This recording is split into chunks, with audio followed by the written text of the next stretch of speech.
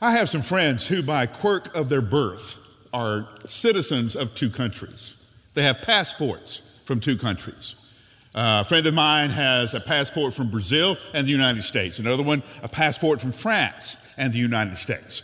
I've never understood the advantage of being a citizen of more than one country.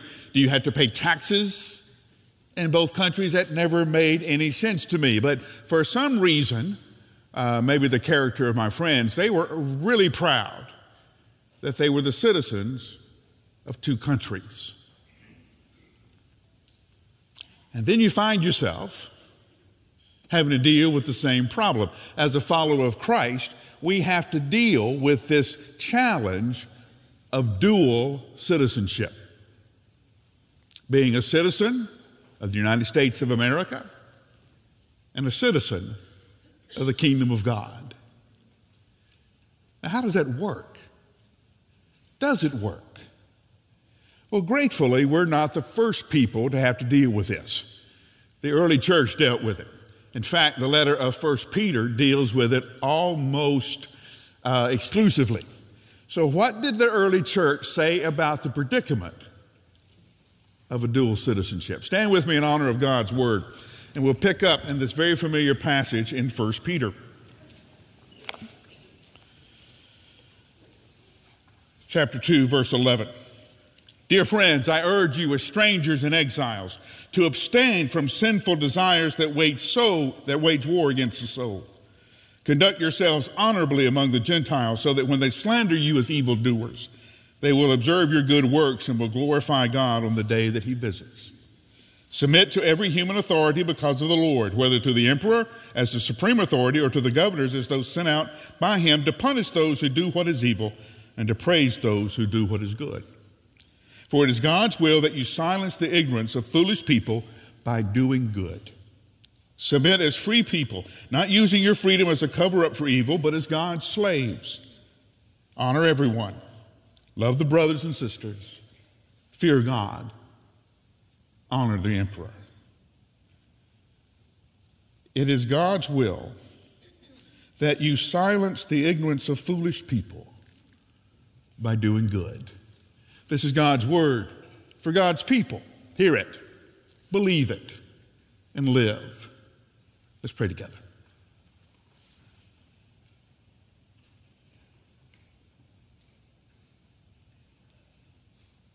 Oftentimes, we are stuck between a rock and a hard place.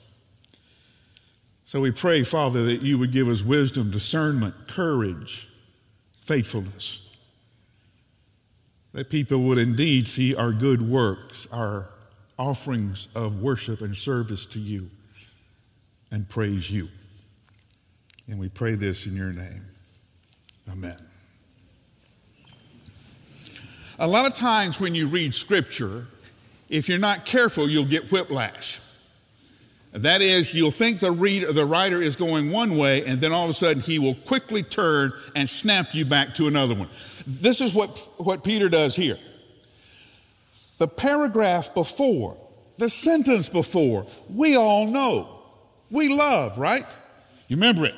Chosen race, royal priesthood, holy nation, a people for his possession. Once you were no people, now you are God's people. Once you had not received mercy, now you have received mercy. Right? We love those words. We want to cross-stitch them, put them on our refrigerator door. And then the next one. Therefore, brothers and sisters, friends, I urge you, I implore you, as strangers, someone who doesn't know the language, someone who doesn't know the culture, someone who grew up somewhere else. Stranger. Have you ever been a stranger? Have you ever gotten off a plane in a different nation, different language, different culture? You didn't know when to stand up, didn't know when to sit down, didn't know which fork to use?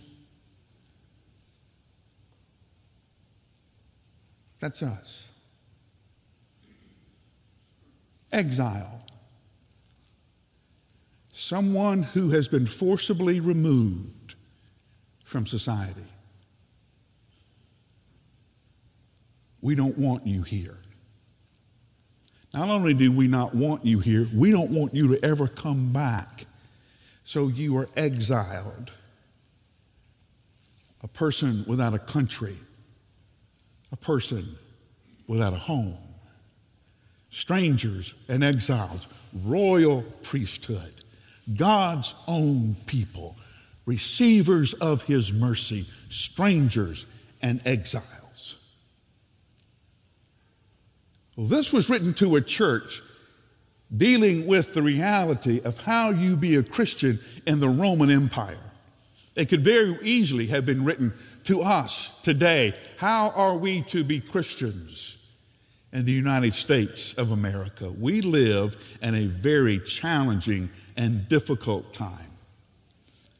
So I thought I'd call in an expert. Welcome to the platform, my friend Stephen Mansfield. Stephen?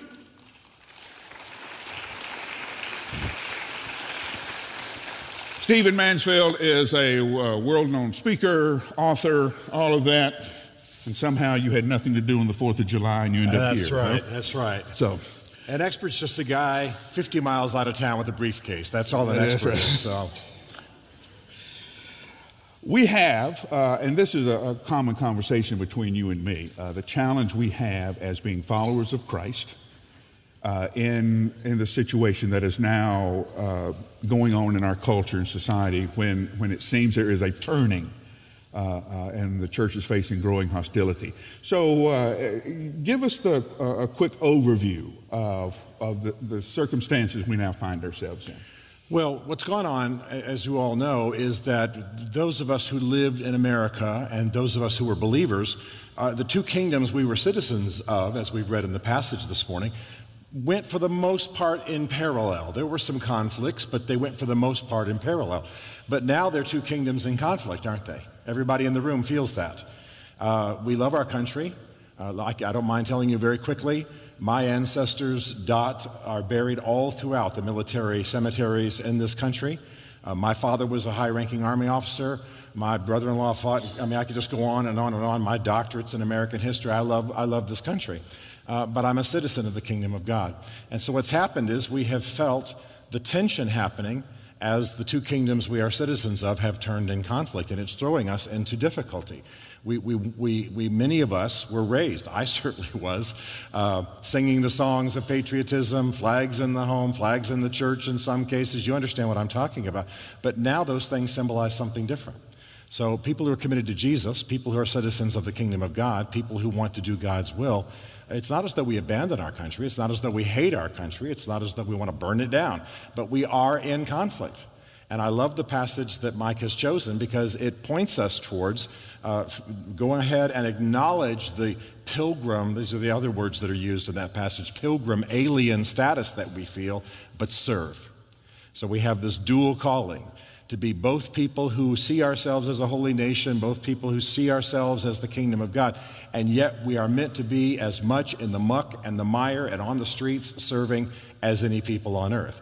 It's not the easiest thing in the world, but it's what we're called to do. And I don't mean to bring bad news on this morning of the good news of the gospel, but it's going to get worse in this country. It's going to get worse. We're going to be more in tension. So we've got to be clear about who we are, clear about our pillars, clear about what kingdom we belong to, and clear about our radical commitment to serve in this generation. Okay. What are our obligations, our responsibilities as citizens of the kingdom? To the earthly kingdom? To the United States. In this passage that Mike has brought us to, it's pretty strong. We're supposed to submit. We're supposed to pray. We're supposed to honor them. Well, I can bring a whole lot of folks from D.C., where I live half the year, into this room, and you're going to go, I'm not sure I want to honor him. I feel the same way, right? You understand what I'm talking about. I watch cable news just like you do. It's a choice between honor, dishonor. But we're called to honor them all who are in authority over us. We're called to pray for them. We're called to submit to them. That's tough. And then we're called to radically serve. So we are to think of ourselves as pilgrims who are in a given place at a given time, but on a journey somewhere else. And while we're in that place at a given time, we're meant to be serving. So we pray for our country. We love our country. We remember our heritage. We remember the great parts of it, but we also embrace the negatives. I've done some writing recently on the Tulsa riot earlier in our American history and the Tuskegee syphilis experiment. I understand why my African American friends are upset. And the kingdom of God who enthrones himself amongst all the races and tribes and tongues and nations, that kingdom is sensitive to the plight of a suffering people. That nation is sensitive to the challenges of all ethnicities. So in a sense, we're meant to bear the burdens of an age we don't feel fully part of.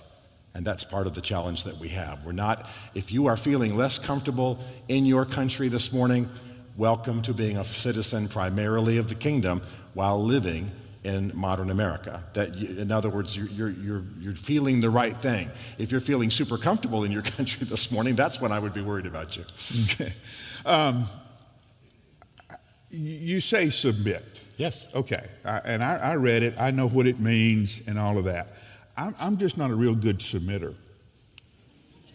We knew that about you. Actually, is that news to y'all? I'm just not a real good submitter. And so sometimes when I see a law passed, a rule given that in my mind is just stupid, what do I do? Well, bear in mind that, again, the passage that Mike took us to, which is the Word of God, was written at a time when the church was dealing with the Roman Empire. Now, it's bad today, but it's not in all of its paganism. In all of its paganism. By the way, it's very possible that Nero was the emperor being referenced. Nero was a pervert. Nero made his horse a senator. Nero was nuts. So you think you've got a problem with the guy who got elected at whatever, governor somewhere or to the Senate. Nobody in D.C., nobody in the state capitol is as bad as Nero. Yet they were called to submit and honor and pray. So there is absolutely a place for making our contrary wishes known. There's absolutely a place for protest. There's absolutely a place for forcefully expressing our views. But it is without question that ultimately Christians are called to comply, submit to the government. Now, if we are pushed up against radical, a call to radically disobey what God has commanded us to do. I mean, we see the apostles saying in the New Testament, whether we should obey God or man, you tell us. You look at the dilemma that we are in. So we're going to ultimately obey God. Most of the stuff that we're upset about, most of the stuff we think is stupid, is not a matter of forcing us to disobey the law of God. It's just something we're upset about. So we've got to be careful to distinguish the two. We've got to be careful to if I'm ever forced by the government to kill somebody, of course I won't do that, and then the chips will fall where they may. So there is a radical message in Scripture that I wrestle with like Mike does, and that is we are called to submit to the government. Romans 13, this passage, without question. In fact, Romans 13, imagine how radical it is. It tells us that the governing authorities are established by God. And those early Christians could have said, wait a minute, I've been watching CNN and I can see what's happening in Rome. I'm not going to submit to that. That's the conundrum that we're in, and yet that's the commandment of the Lord. Sorry, Mike. Just is, I'm going to find another church. I know you are. Find another church. Find another Bible if you want to, but that's what's on the page. All right. What does our country need from the church right now? Well, it's going to sound like I'm trying to preach, but in the simplest terms, it needs to see Jesus. It needs to see a church that cares more about what's going on in people's lives than other people do, than the rest of society does. It doesn't need to see, and I'm not trying to weight an argument here, it doesn't need to see a primarily political church. It doesn't need to see a primarily angry church. It doesn't need to see a primarily any particular color or ethnicity of church. It needs to see the church exactly as the 1 Peter passage tells us, that is serving, that is caring, that is washing feet, that is tending people, that is helping the wounded, that is healing society while pointing people to God. I work in D.C. I'm often talking to congressmen and senators. when I tell them, I often don't tell them up front that I'm a Christian because I want them to figure it out by fruit. You know, it's the message of Mother Teresa, preach the gospel and use words if you must, you know. In other words, let your actions speak of whether you're a believer or not. Because in D.C., they're skittish about religious people. They're skittish about certainly evangelicals. I don't know if you know, we've become almost in some cases the lepers in D.C. because of the way some evangelicals have behaved and some myths that are out there. So what we've got to do is blow past the labels by serving and being radically loving and showing them a God and showing them a people they've never seen before. That's what the nation needs. And yes, it needs us to be politically active. Yes, it needs us to speak the truth. Yes, it needs us to calmly articulate our values, and sometimes in non-religious terms. This nation desperately needs the people of God to be the true people of God. Okay.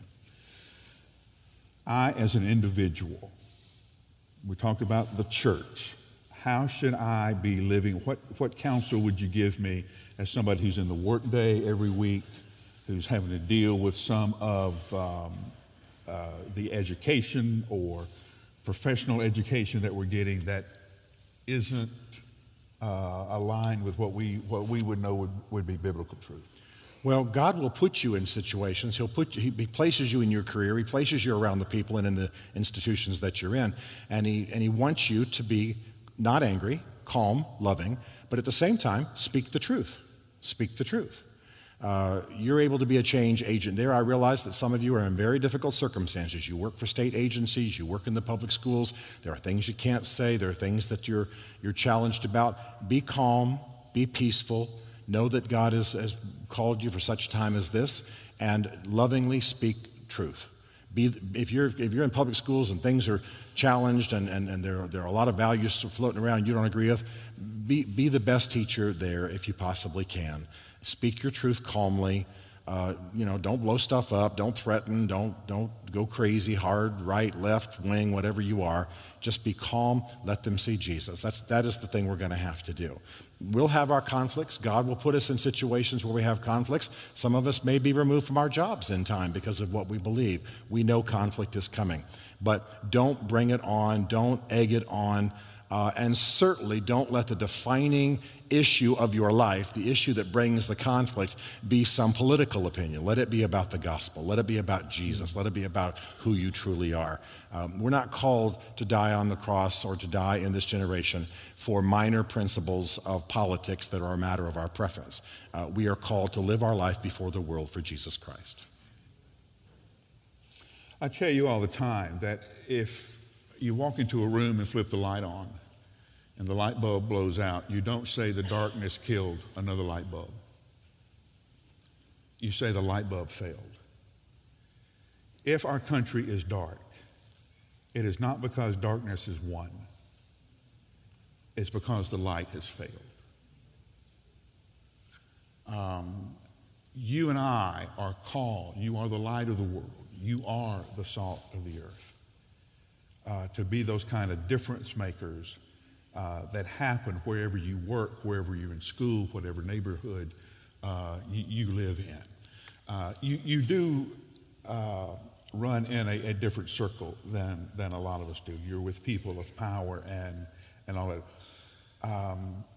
How do we best pray for the emperor? Pray with compassion and not anger. Pray, when you intercede for people, realize that right, left, or center, with you or not, their lives are difficult. One of the things I have most learned by working with powerful people in political governments, kings, prime ministers, is that they are dealing with the same things the average guy at Kmart and Walmart are. The average guys are. They've got the problems with the children. They've got addiction situations. They got marital challenges. And by the way, they've got far more temptations than most of us ever face. And so ask the Lord to give you compassion for them. We are commanded to pray for people we don't like. Come on, let's own up. We are commanded to pray for people we don't like. But Lord, I'm going to pray for them anyway. And I'm asking you to give compassion. And one of the days I was humorously irritated with God was when I teared up being deeply moved, praying for somebody I didn't like when I started praying, and the Lord gave me compassion I didn't even want. You know what I'm talking about? Now I'm like, here I am crying for this joker. I really want him to die, but I'm going to pray for him and intercede for him anyway. That's what Jesus wants to do, because he wants to break our hearts for the folks that we wouldn't have natural compassion for. So ask the Lord. You know it's what he wants to do. Ask the Lord to give you compassion for the people you pray for, and then realize they've got the same struggles you do, the same insecurities, the same hurts, the same temptations, and it's all on a massive scale. This is the will of the Lord for us, that we pray. Stephen mentioned Mother Teresa. Around here we call it the Mother Teresa rule. The Mother Teresa rule is this: go to places in culture where nobody wants to go and do what nobody wants to do. She went to Mumbai in India and worked with lepers. Nobody in the town wanted to work with lepers. Nobody said a word to her. And by that ministry to the lepers, the Lord gave her a worldwide platform. Okay? Where in your neighborhood, where in your sphere of influence does nobody want to go? What is it in your life that nobody wants to do? Start there and see how the Lord will give you the platform to give word to his truth. This is my friend Stephen Mansfield. Stephen, thank you for being with us. Thank you so much.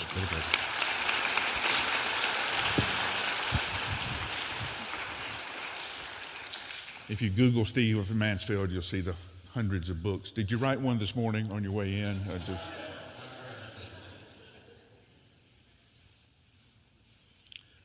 The darkness doesn't win. The light fails. The darkness doesn't win. The light fails. We're not in this mess because of political policies.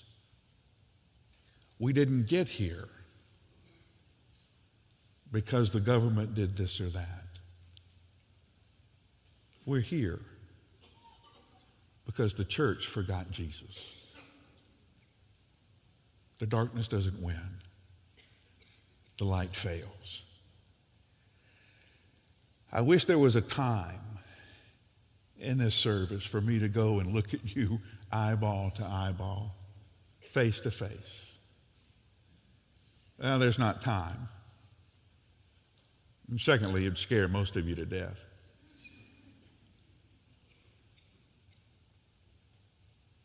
But I'd really want to ask you,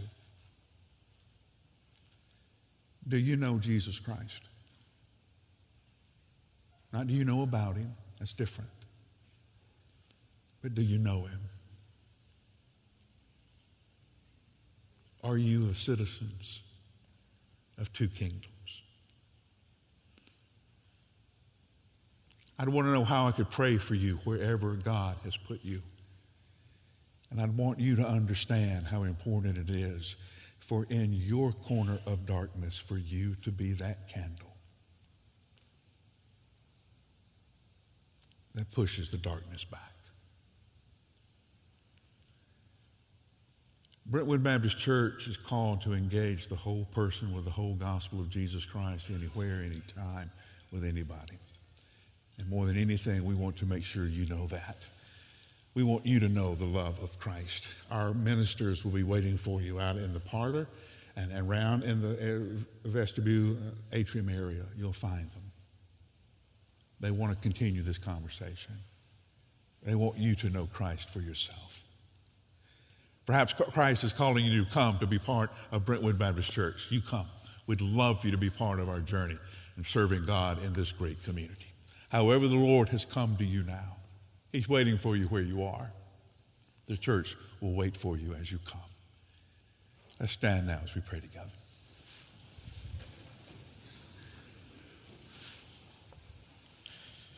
Lord Jesus, we pray in this coming week that our good works will give evidence of your presence in this place.